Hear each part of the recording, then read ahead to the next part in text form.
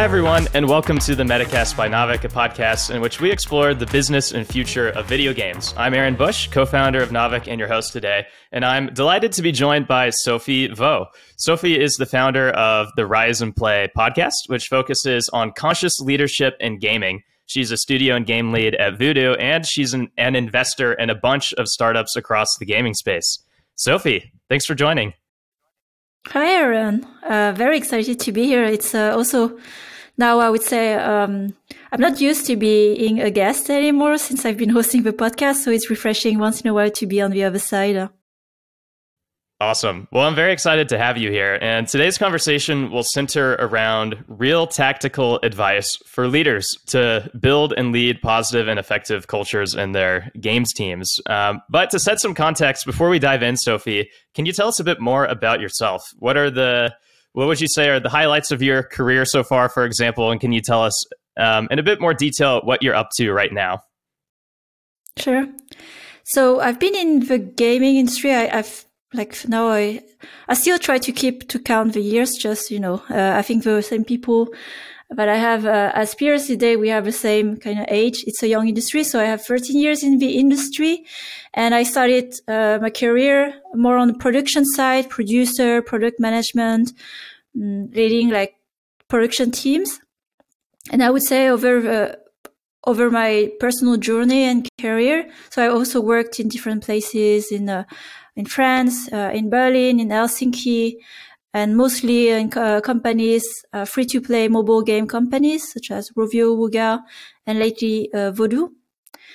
And I think through my evolution, and that is also reflected in the platform I created a year and a half ago with Rise and Play, focusing on conscious leadership practices with a podcast and online masterclass, is really my product approach has shifted from games. So I used to be very close to the product mindset into how to deliver the best game, best product towards teams and human organizations. So I would say today I'm focused more, always still in games, to have, I would say, the best approach, the best human systems when it comes to organization and teams to deliver the best games. So that's what I've been focusing on. And to the question, like what I'm up to lately, it's very much related to this. So I've been like really also for my career trying to narrow down even more what I'm great at, and that I often think, what can I be among the, I would say, top 5%, even top 1% in the industry that I'm capable of doing that can have a greater impact. And I've really found actually my path into leadership of teams and thinking really in a methodical way how to approach teams and organizations.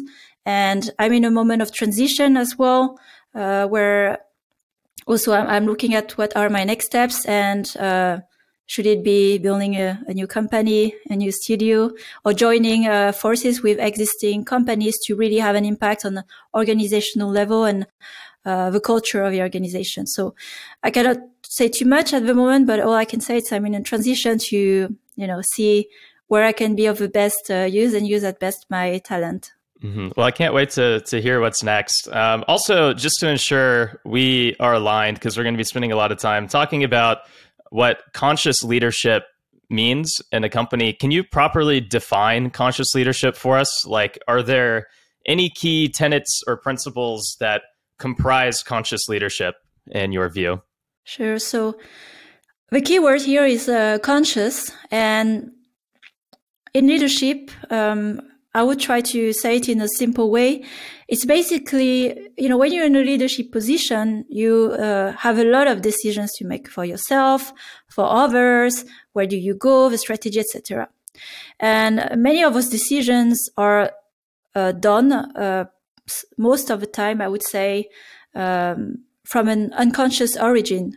Could be emotional, source of what lead you to make this decision, bias, pressure, so what can drive you to make the decision? So by conscious leadership is the decision you make as a leader, you know why you're doing it. So you have spent a bit of time to reflect and think of why you're doing this. So for example, when you select a strategy or you select to hire people, are you doing it out of a conscious place where you really ask yourself, you know why you're doing this, or you just follow your guts, your instinct, and then you don't really know why, and it might be actually a biased decision. So that's what's behind the principle of conscious leadership is every single decision of things you do or things you say, it comes from a conscious place. And we can go more in detail through our discussion today to what does that mean in practice.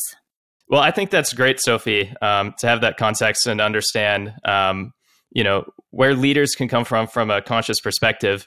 As I, was beginning my career in studying companies as an investor and helping build, what was the last business I was a part of, we were very the term was conscious capitalism, which I think is a bit different from what you're saying, but I think it ties in pretty well. So basically, if you're building a company, you are capitalist in some way, in terms of you're managing, many stakeholders to build something that ultimately is self-sustainable.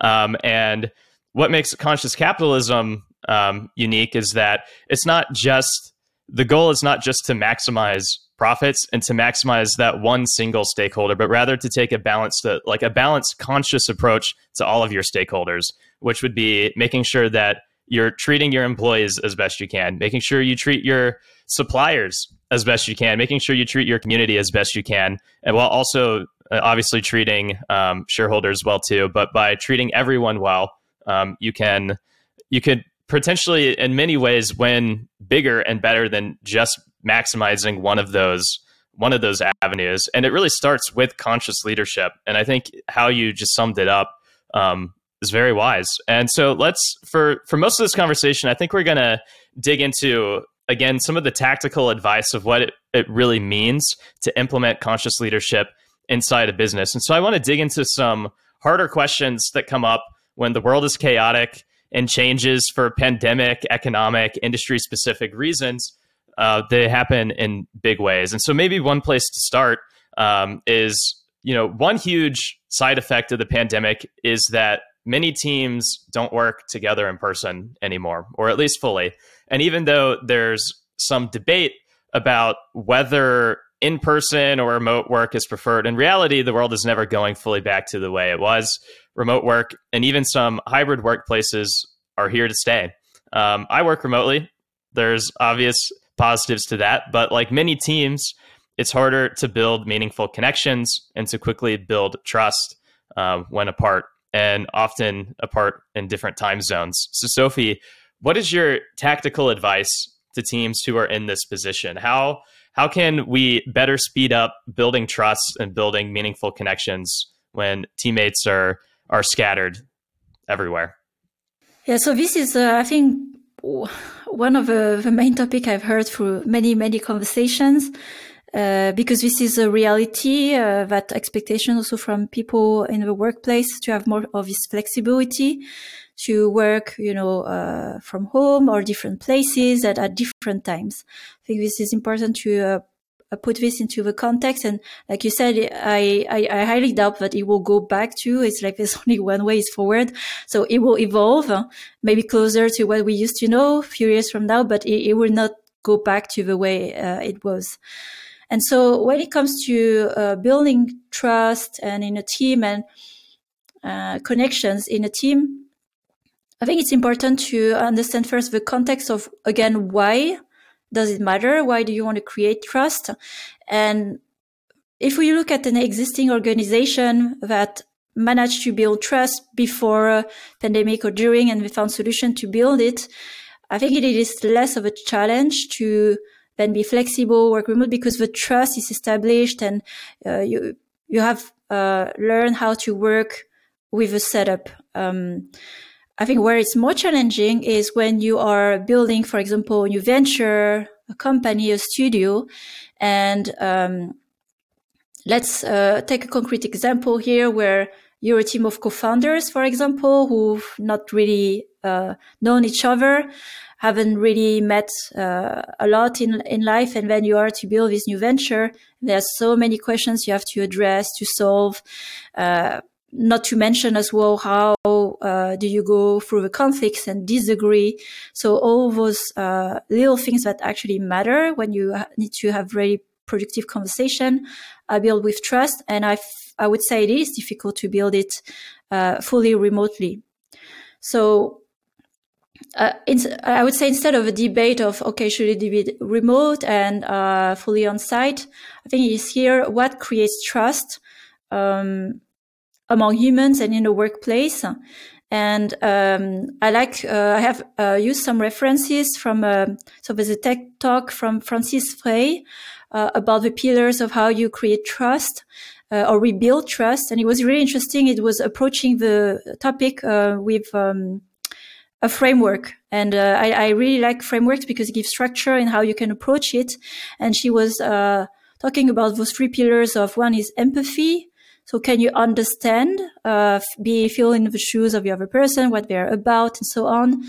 The other one is, if I recall correctly, is understanding the logic of the other person. So how they think, how they make decisions. And those things, of course, develop over time. And I think the last one was around more caring, that you have trust or you believe that the other one cares about you. And so let's take, for example, those three pillars and how do those things develop? They develop with time you spend with a person. And how do you get to know someone? Well, you get to know someone through work, but you get to know someone as well through non-work. So non-work topics. How do they treat friends? How do they, even sometimes you can go out for a drink and how do they treat the staff? It's like you see so much from a person, but it's just spending a bit of time with them. How do they talk about their personal life? What do they do in their personal life?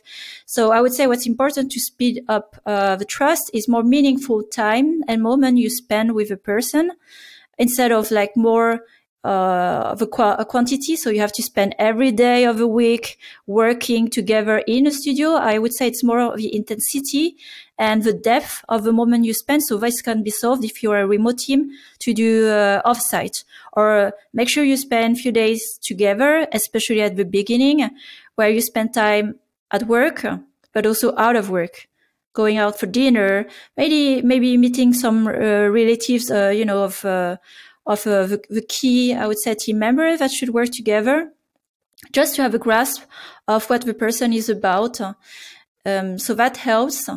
And I think also of something, so this is more for the personal interaction.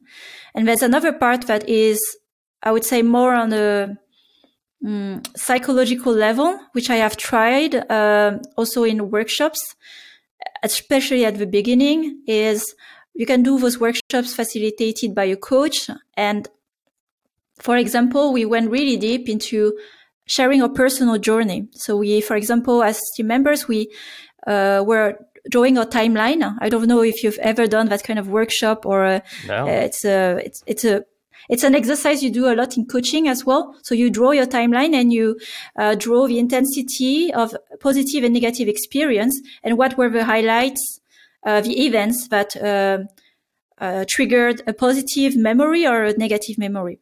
And we were doing this exercise as a team in small groups. And then we had to share our journey and our timeline to each other. So, for example, when you understand the psychological, emotional journey of a person, they had to mention when they went through divorce, or they went through depression, or they went through therapy. And it's a very vulnerable exercise where you share with a lot of trust, a lot of openness, where you understand I'm not dealing here with just a worker. I'm dealing here with a human who had their own experience, their own baggages, and it's part of them, right? So sometimes also understanding as well what the person are about, not just as a professional, but as a whole, it allows you to to have more empathy in moments where sometimes you have disagreement. And the person is just like, I don't know, like completely, I don't know, having a nervous breakdown or really ranting. And then you understand, well, they're maybe in a phase that personally is affecting as well how they're communicating. So of course it doesn't make an excuse, but you can understand and start the conversation from there. It's like, hey, look, the way you communicate is affecting others and it creates anxiety. I understand where you're at, but we need to do something about it, but how can we help each other? What do you need? So this is also what creates trust, to understand the wholeness of people and not just their professional face or public face. Mm-hmm. Yeah, that's all great. And I wish I talked to you a year or two ago, because at even just from my own experience at Navic, we're actually having our first offsite at Gamescom this, I guess, in a month from now. And it's crazy because I have yet to meet anybody on the team in person. And there are weird like COVID, complications that kind of made that have to be the reality where offsites weren't possible. But we've started joking that our first offsite is actually more like our first onsite, where we can, it's the first time that we'll actually be able to spend that kind of time with each other. But yeah, I think everything you said makes a lot of sense. From my experience, this didn't help necessarily in speeding up and coming to trust and collaboration quickly, but part of what helped us at Navic, from not having met anybody in person, is just being able to do like projects, like kind of like test projects with people over some period of time. And then through that, you try to build the social camaraderie that comes with it, so that you can learn a lot about how a person works and just who they are as a person. It's definitely imperfect, especially compared to some of the examples you were saying about how you can have workshops with coaches and all of that. But thought I would just throw that out there. One quick tangential thing to this, some workplaces are also becoming hybrid, which kind of comes with its own pitfalls. And I was just going to ask you quickly, if you wanted to mention any pitfalls or things to be aware of when having a culture that is hybrid. How do you manage that well as a leader? Well, I think the common mistake is to think that you can apply the same principles and the same approach while you were on site to when you are working remotely, right? So I give an example. For example, when you go in meetings, or when you used to go in meetings and meet people face to face, the appearance, the first impression, or how you appear in a meeting, the time to talk, are things you pay attention to in a meeting. Those things get a little lost when you are in remote. But I think the same thinking can apply here, where in the end, what's your identity when you are working mostly remote and behind a screen? So it's your top part of the body, right? So your face actually has even more emphasis. So usually you would check the body language when you deal with someone. You look at what they're doing, how they're walking, how they're laughing. You can observe them the whole day to have a sense of a person. Here, it is very concentrated in those little moments like we are having today. You see the top part and you see my face. So little things is, let's say you want to connect with other team members, and then you just having like a closed face all the time. You're not really like looking at the camera and you're looking somewhere else, so giving the impression that you're not really listening or actively listening. Those things actually matter, and people notice and people sense it. So especially in a position of leadership, when you want to connect with your reports or even connect with anyone in the team, you have to be doubly conscious about how you appear in a call. And are you really here? Does the person feel that you're listening here, or are you not here? So I think, for example, those are some traps where we think, we can just be the same as before. And I would say as well, rethink as well, how can you create those moments, although it's online, to create those connections. It's not because you are not in the same city that you cannot have those moments. So planning for it. And at the beginning, it is a bit artificial. So let's say you want to organize an online team event or after work drink. And I think we have many of those anyway during COVID, but it is a bit silly when you think about it, but it's not that much because it becomes a habit. So keeping those rituals where people can connect and be creative about how people can connect online. We've done a lot of online games actually together as a team, or even something we call like I think it was MTV Crips, where we were showing our apartment and taking the laptop and going all around to show like, okay, this is my cat tree, or this is whatever I'm passionate about, So being creative and connecting. So again, applying the same principles. What do we need when we are a team, and how do we translate this in a setup where we remote? Right. So pandemic and even economic influences can extend beyond changing just where people work. And it can also lead to uncertainty around restructuring and layoffs, and companies just having to make hard decisions as they go through hard times. So in these times, how should leaders best communicate? And this question is actually quite close to heart for me. So it is something that has been a lot in my mind all the time, I have to say. During the time building the new studio, the new casual studio at Vodou, because so there are two layers of it. Where one is that as a new business, the new venture inside the organization, you are a bit disconnected from the leadership. So there's always a feeling, a sense, as your own unit. So we were our own unit in Berlin, that you don't really know or have a sense of what's happening on a leadership level. And maybe there are things, a discussion happening that, you learn next week. Okay, this is over. We have to close your studio. So this was a bit of I'd say paranoia, but a thought that was always in the background of my thoughts, because it was a possibility that it could happen. And there's also the reality, as we have seen recently with many layoffs and refocusing the core business of some organization, that a lot of studio closed and quickly. So there's a reality, and it happened. So what I would say here is something I've been really conscious about, and this is where I use again the word, is to be transparent with the team. And that was a subtle art and balance of communication with the team, where how much do I share and how much do I keep, right? So there's the concrete information of where we are, and there's what are my projections and what I think might happen, but it is not necessarily a reality. So what I made sure of all the time was really to share what's the situation, how much do we cost as a studio. I know the reality of how much, for example, when Vodou was raising rounds, of investment. Well, to talk about this and give the context, like what does that mean for us, for our team? What is the level of funding in our team, and how much time, let's say, as a team do we have with expected results? Of course, I didn't know if it was matching a reality, what were the expectations, but that was also my responsibility, communication upward, to always make sure that the expectations we were aligned and what was expected of us. So I think there's here a part where, are we matching the expectations towards our stakeholders or investors? And if we are a bit borderline as a team, and it's not to say here to blame our work only, and it's just tough, new games and development, and you also sometimes tight if you are part of an organization of the strategy. So you're doing your best in this box, and as well when you're doing well in this box, and sometimes where you're doing borderline. And I think it's important as a team to be aware where you stand. And so I often told my team, this is the reality.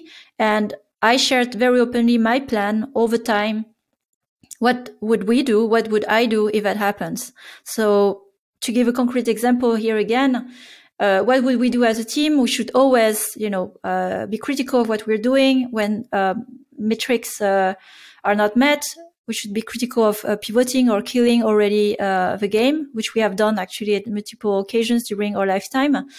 But also, I share very transparently what would I do if our studio would close and what would be my attempt. So I will always talk about our teams outside of your organization, for example, or I'm very connected to this or that network of investors and so on. So it I wouldn't say it gave a reassurance for the team, but it gave them an outlook that this is part of our reality. You choose to be in game development. It's wild. It's risky, especially in some organization. And the studio coming to an end doesn't mean it's an end for us as a team or as a group.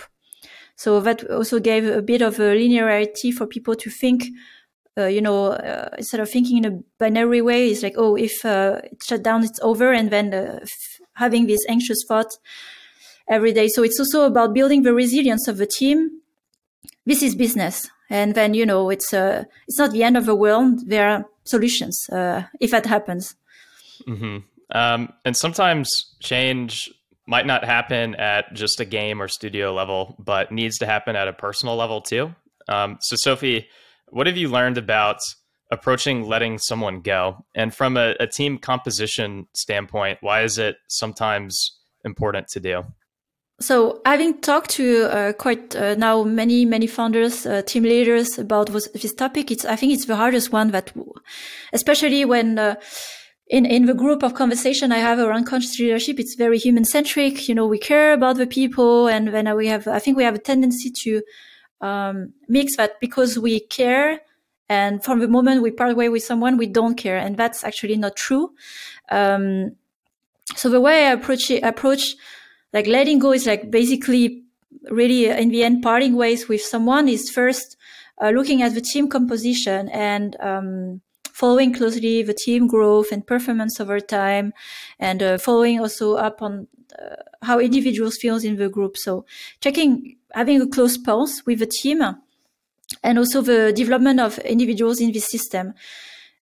And when you see, so it's important to start with a system where you have clear expectation for people on results, expected outcome, and to follow up on those outcomes, to have regular conversation one-on-one.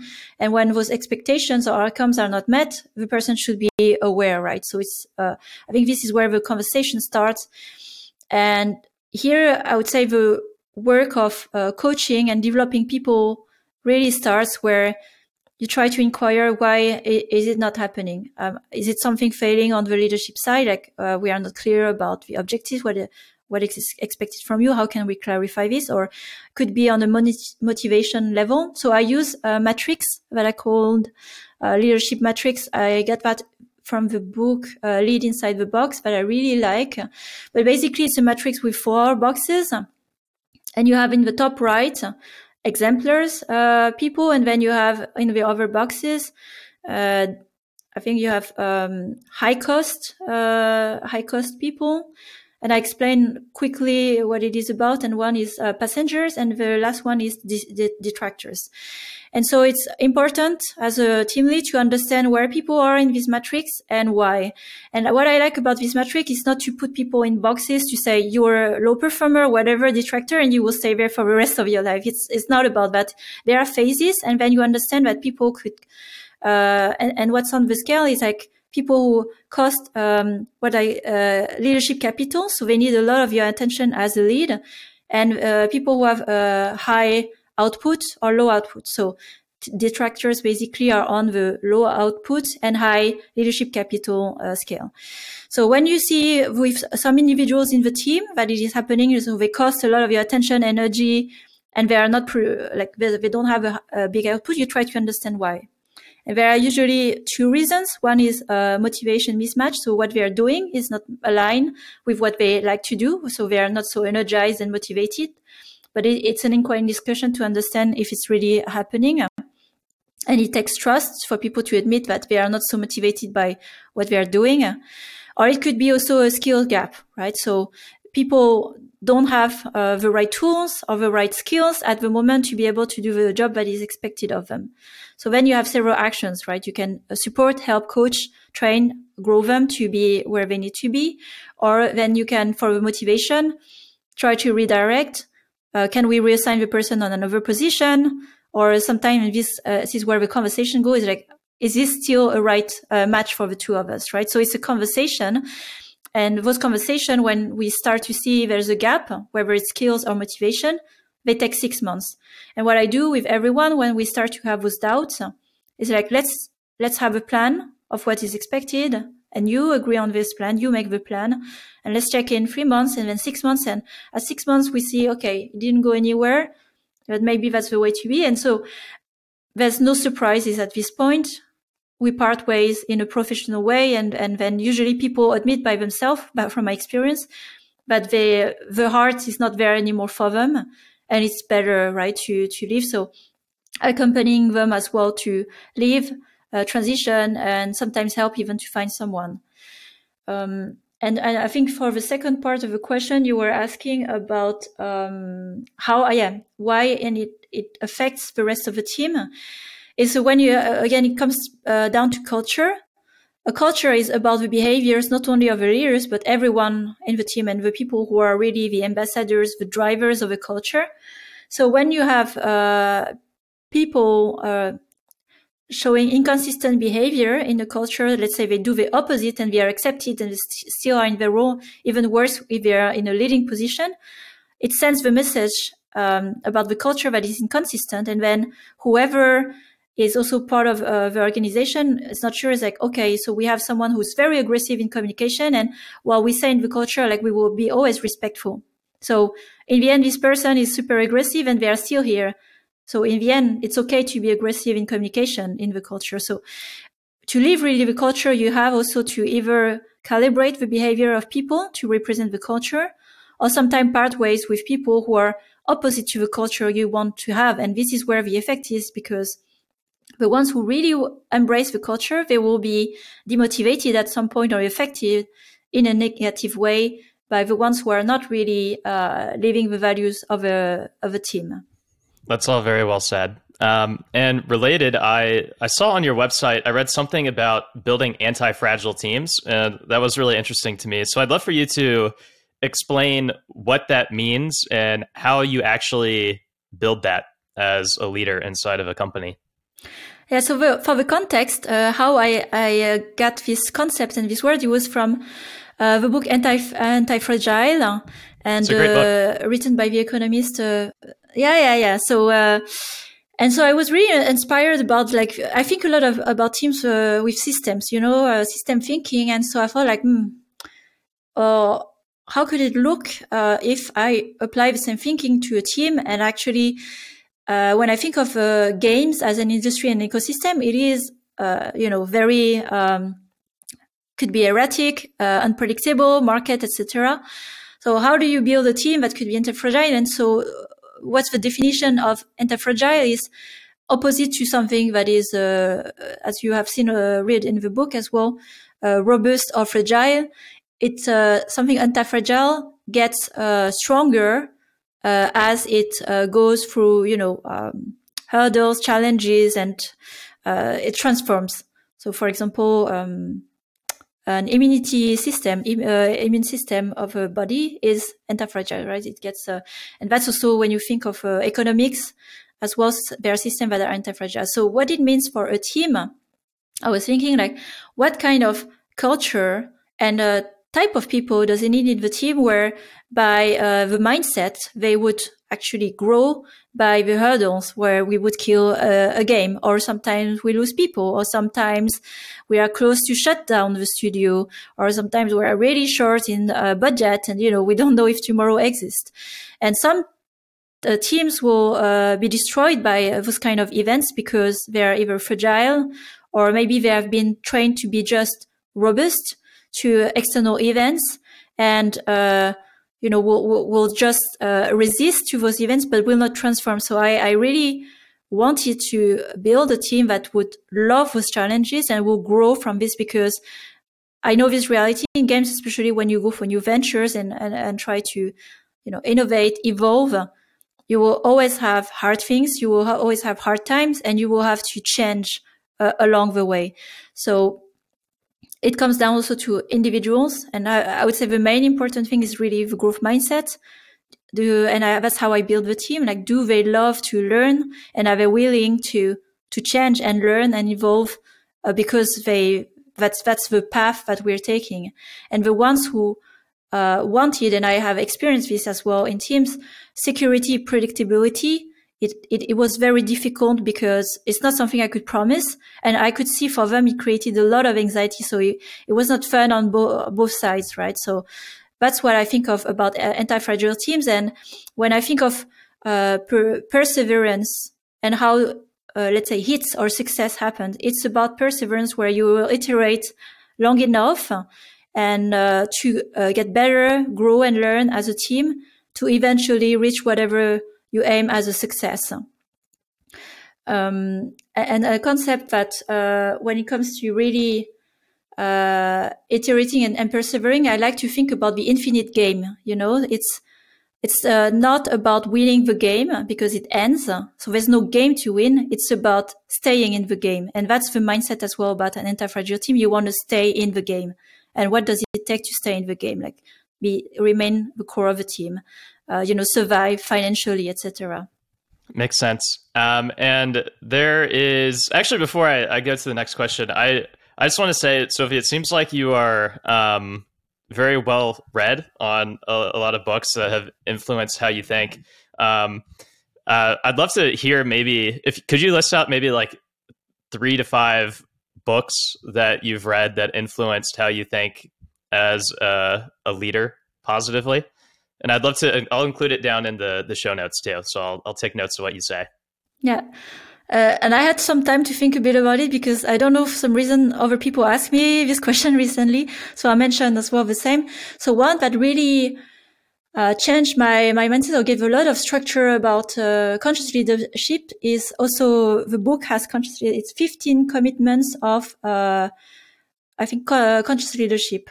I think the exact, let me just double check. It's 15 commitments of conscious. Yes. So, and in the book, what I loved about it is like, as a leader, we tend to think like it's a lot about the tactical thing, like have a plan, have a strategy, Here it's about being whole, like be aware of your emotions, embrace the unpredictability. So there's a bit of, I would say almost a bit of a spirituality as a leader and how you can approach those things, but you are really embracing kind of a world and what happens to you and really be aware of how you react to this world and owning a lot of your own emotions, be aware of them and owning your emotions and your actions instead of being in the mindset of being a victim of the system, right? And so that completely changed the mindset because once you take charge of your life and you are owning many things, then it changes a lot of how you appear, how you change things and so on. And it helps to evolve and grow a lot. So this book about leadership, and one that really also inspired me a lot about culture building, as I have those conversations these days about how do you build a culture. And I've seen in gaming, it has been treated as a side topic, it's like, let's have a people department and let's have a culture. And then, it's like you put it on top and then hope that it will happen. And in this book, it's called Fusion, Brand and Culture. It's by Denise Leon, and she's explaining how much culture is the strategy. It is not something on the side or you do after once you have your company.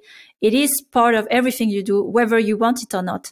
And when you want to build a company that is very deep and strong in the brand and its value and its way of working, she really breaks down in all the layers of her organization how a culture exists. So that's also what changed my mindset about culture. And when I have those conversations, like, okay, it should be in the people team. No, it's in everything you do, even the games you make and how you appear to players, your marketing messages, everything. And maybe a book for first that is maybe different in leadership. Yes, I think one that has been also quite a big transition point during especially the COVID for me. I've read a lot actually during more than usual during that time was The Daily Stoic from Ryan Holiday. And I was reading diligently every day The Daily Stoic. So it is designed to read over a year. And so I made a challenge for myself. I will follow the design of a book by reading one line of philosophy every morning for 1 year. And I did it. And I can say it has transformed quite a lot. Also my mindset about many things. And it's back also to what I said about the first book about conscious leadership, like in the Stoic mindset, there are a lot of things happened towards you. And either you are a victim of all these events or you take more charge and you own, what's happening inside you, how you perceive things and how you react to things. And what I loved about the Stoic mindset is really gives a stability in what you should focus. There's so many things you can try to solve at the end of the day. And having awareness of what you can control, which is mostly you, your perception and your action, and letting go of the things you don't control was a big relief and a way for me to handle and lead many things. That's why people ask sometimes, how do I do all I'm doing with a full-time job and podcast and everything? It's with a stoic mindset. A lot of things happen by itself. I don't have control on them, but I control a certain input. And then that's also changed a lot of my approach into work and life. Awesome. Those are all great. Thank you so much, Sophie. Let's switch gears a little bit in our final 15 or so minutes together. So there's, a common saying in business, you get what you measure. And if you're trying to improve your culture, your leadership, your team's performance, how do you decide what to focus on and measure any progress, whether it's surveys or a coaching system or executive incentives aligned with some metric? What more quantitative systems or approaches have you seen work well in companies? So I wish I could give you a concrete answer about this, but I think there is still to be done and experimented to have a bit more quantitative measure of how do you measure a team performance or culture, right? Because the way it has been addressed, like I said, so far it's been a side thing. So, for example, when you look at HR organization, nobody talks about accountability or metrics of how it impacts the business. It is like, okay, how many people were hired? Are the people satisfied in the company? But it's never tied to business impact. And I think this is personally coming from game development. This is where the disconnection is, because in the end, you don't be an organization just to have people being happy and being there and just happy. No, people are happy and fulfilled by achieving something also together as a group with collaboration, connecting with others, solving complex problems, and also having an impact, right? So you create a value at the end of the day. So I can share some ideas of how I would approach it. And that's why in the transition, I'm thinking as well, how could we rethink a bit organizations when we incorporate more culture and team performance? But what I look at, again, it's how a system gets better over time. So when you think of culture and team performance and business impact, over time, your business will grow. It's not only revenues, but do you get better as a team and an organization? It could be, for example, velocity of sprints or, like number of mistakes done or the number of tasks done over a sprint. So this is what I look at, where if you have a well-functioning team and a healthy culture, you can look at also production performance, although people in charge of culture and organization cannot be directly responsible for the game's KPI. But you can look at how people are doing things. And you can, of course, put the factor of satisfaction. Are people fulfilled? Do they have clarity on what they're doing? So that's also a metric I would look at. If I have 50% of people through survey, for example, who say they don't understand the vision, this is not a good sign, because you have to understand what you're doing if you want to, of course, perform better. And the other, I would say, signal is the churn as well. Do you have a healthy organization, or do you have 50% of your staff that is churning after 6 months? It's not a very good sign as well of the health of organization. So you can look at different factors, which are retention of, people in the organization, but also what I call team growth, like how the team as a unit is getting better over time. Or are they, deprecating because they are losing people and so on. So there are creative ways, I think, to define it, but it's still for me to be done. Because so far it's been so disconnected from game development. Mm-hmm. Yeah, that all makes sense. So today we've talked a lot about ideas and principles and tactics, but can you share any examples of companies or leaders who really stand out on a conscious leadership standpoint to you? I'm just curious to hear who we should be paying attention to. What do they do that's so great, and maybe how we can think about replicating some of that success? Yeah. So I mentioned some example out of games first and then in games. So out of games as well, I've looked at Patagonia, for example, and I actually have learned more about the type of leadership and culture through the book Reinventing Organization also a great book about rethinking as well, work and dream places where there's a highest form of organization, which is called teal organization, where really there's ownership, accountability from employees of the organization, and it's very mission driven. And Patagonia exists not for profit, but to really make the world a better place, like more ecologically, and a lot in the behavior of the founder and CEO are reflecting those values. So that was very inspiring to see again, back to cultural lives at all the levels. And you can, for example, in Patagonia, you can recycle things you bought and they take care of it and can recycle them to create new products out of it. So they are living really their mission at all the levels and even in the interaction with consumers. So as consumer, you buy really what the company stands for. Other companies that also were inspiring more in like how they define, and you can see they have a very strong culture. And that doesn't mean that I agree with that culture, but first, having a very strong culture, I think it's an achievement. It's, for example, Netflix. They've been very visible also about their culture with their books. And it's a culture of ownership and responsibility. And I think they inspired a lot of companies to follow similar principle. But they are really also, they have a strong culture that believe at all the layers of the organization. So a very performance driven and consumer driven. And it's not about creating a family place or a happy place. It's really you're here to create entertainment and perform, right? So it's very clear for who wants to join, who's suitable. So that kind of commitment in creating culture, I really admire.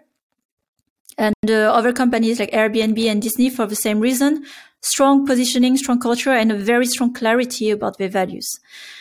So example, in games now, and some you may know, some you may not know, but for example, I've been also in contact with founders of Light Heart Entertainment, and they were also following, we talked actually with founders about their inspiration of organization with the Teal organization in Reinventing Organization book. And I think they really applied at small scale, really this mindset and principle of this very flat organization and shared ownership. And I think it works on a small scale. It is a challenge, of course, to scale this kind of culture, but it is inspiring to see an attempt there.